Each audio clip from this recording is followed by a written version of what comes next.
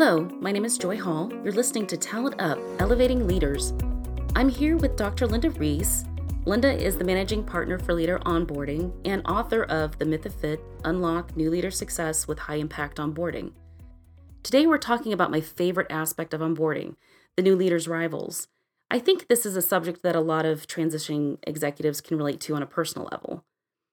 Linda, in your experience, what have you learned about rivals and their impact on a new leader? Joy, that's a great question, and I'm thinking probably the most effective way to tell you about that would be to share a story. Do you mind if I do that? Yeah, that's great. Okay, thank you. So imagine you're starting a job in a new company and you're moving into a very high-level role. You lead a global team, they're friendly, but you notice that they're a little bit distant. You pull together an onboarding offsite and you ask your coach to interview your team members to understand what the team members need from you and how they rate your transition overall. And the feedback you get from your coach is pretty positive until you learn the reason for the team's coolness. One of their favorite teammates, Maxwell, desperately wanted the role that you won, and he wasn't even considered for it. So during their interviews, 11 members of the team said they were worried about Maxwell. They were concerned about his feelings, fearful that he might leave the company, and wondered if his resentment might harm him or harm your work together. And all this comes as a complete surprise to you because no one told you he had hopes of getting the role that you won. In fact, you were told explicitly that no internal candidates were qualified or even considered for the role. Now your gut tells you that the way you respond will make or break your relationship with Maxwell, and possibly the rest of the team. You decide that it's important to face the problem head on. So then, what is the best way to respond to this scenario? In this case, Joy, it was our client Charlotte who was the one who faced the situation, and the way she handled it made all the difference. She immediately approached Maxwell and let him know that the entire team was worried about how he felt about her assuming the role.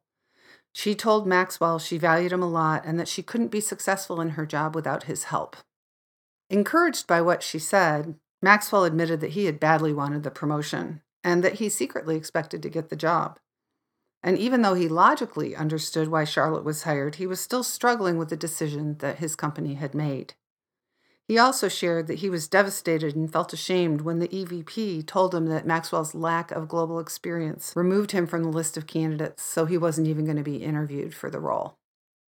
So then Charlotte reassured Maxwell that she was committed to getting him the development experience that he would need for a promotion. And Maxwell mustered the courage to stand up before the entire team, saying that though he'd been disappointed, he was certain that Charlotte was the only one truly qualified for this job. He also said he fully supported her and that the rest of the team should do so as well. This is not a typical way to handle a rival situation. We were really glad that Charlotte and Maxwell headed into this in a very mature way. It's important to note that Charlotte did keep her commitment to Maxwell. 6 months later, he won a high-visibility role in their Asia-Pacific region. His global experience put him back on the succession plan, and the team followed his lead by fully embracing Charlotte's leadership. That's really interesting. Linda, what lessons can our audience gain from this story? So this story illustrates 5 important truths about would-be rivals. The first is that for every new hire, there are likely to be people who wanted that job, but weren't qualified for it. Secondly, not being qualified for a job doesn't make it any easier to accept the hiring decision or the new leader. So third, we've come to believe that anyone who carries bad feelings about a new leader is a potential rival, and that there's always someone that feels this way about their new boss. Fourth, the sooner the new leader understands the hearts and minds of their team members, the better for both them and for the team. And finally, fifth, taking respectful action to de-escalate rivalries is crucial to new leader success, and it's something that we think every new leader should know how to do. In Charlotte's story, you mentioned the coolness of her team. That seems to be the first red flag. What signals should new leaders look for and be aware of? Well, I think the way the team approaches the relationship is probably the most important signal. Are they paying attention to what the leader says in meetings? Are they responding quickly to emails? Are they asking questions? Are they saying things that are supportive of the leaders? All those things are indicators of the quality of the relationship and can provide a new leader with some cues on where they can focus their efforts.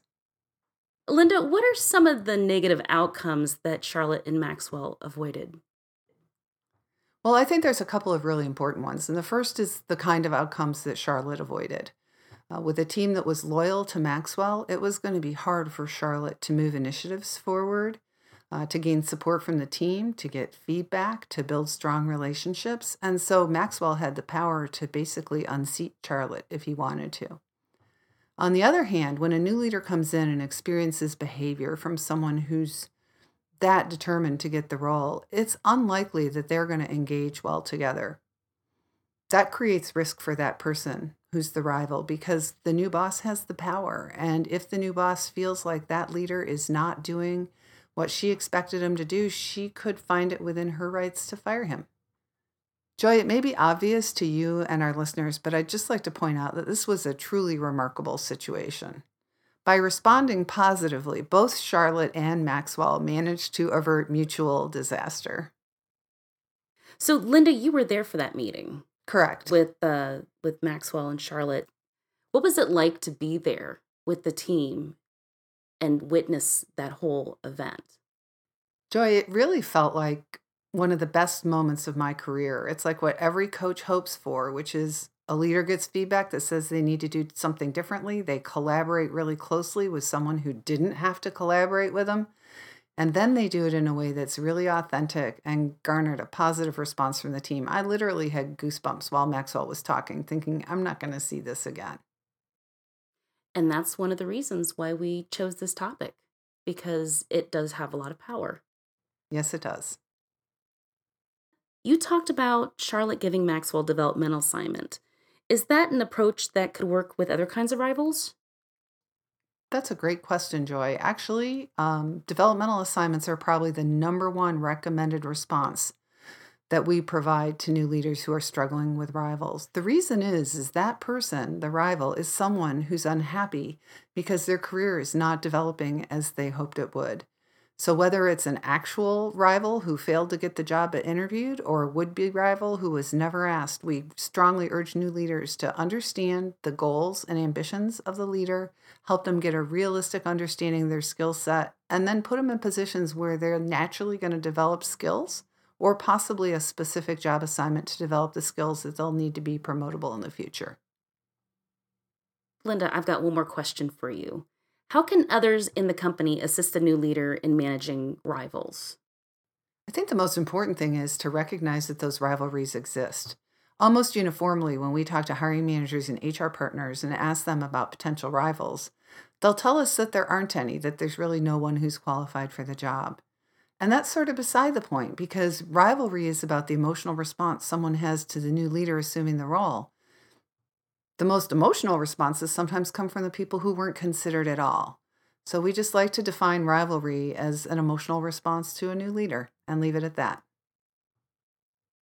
Well, thank you, Linda, for taking time to share your insight on new leader rivals. Thanks, Joy. It's an important topic and it's great to be able to talk about it. If you'd like to learn more about how Charlotte and Maxwell handled this situation, please see the Feedback-Deprived Team Member section of our book. Their story represents only one of the 7 kinds of rivalry situations that any new leader can encounter. I would also like to thank our listeners for tuning in. We hope you gained something from this podcast. As Linda mentioned, you can learn more about new leader rivals in our book, The Myth of Fit: Unlock New Leader Success with High-Impact Onboarding. You can find a link to the book on our homepage at www.leaderonboarding.com. Next month, we will have guest speaker Mark Markram from Illinois Toolworks to share with you his journey on becoming an internal onboarding expert. We hope you can join us.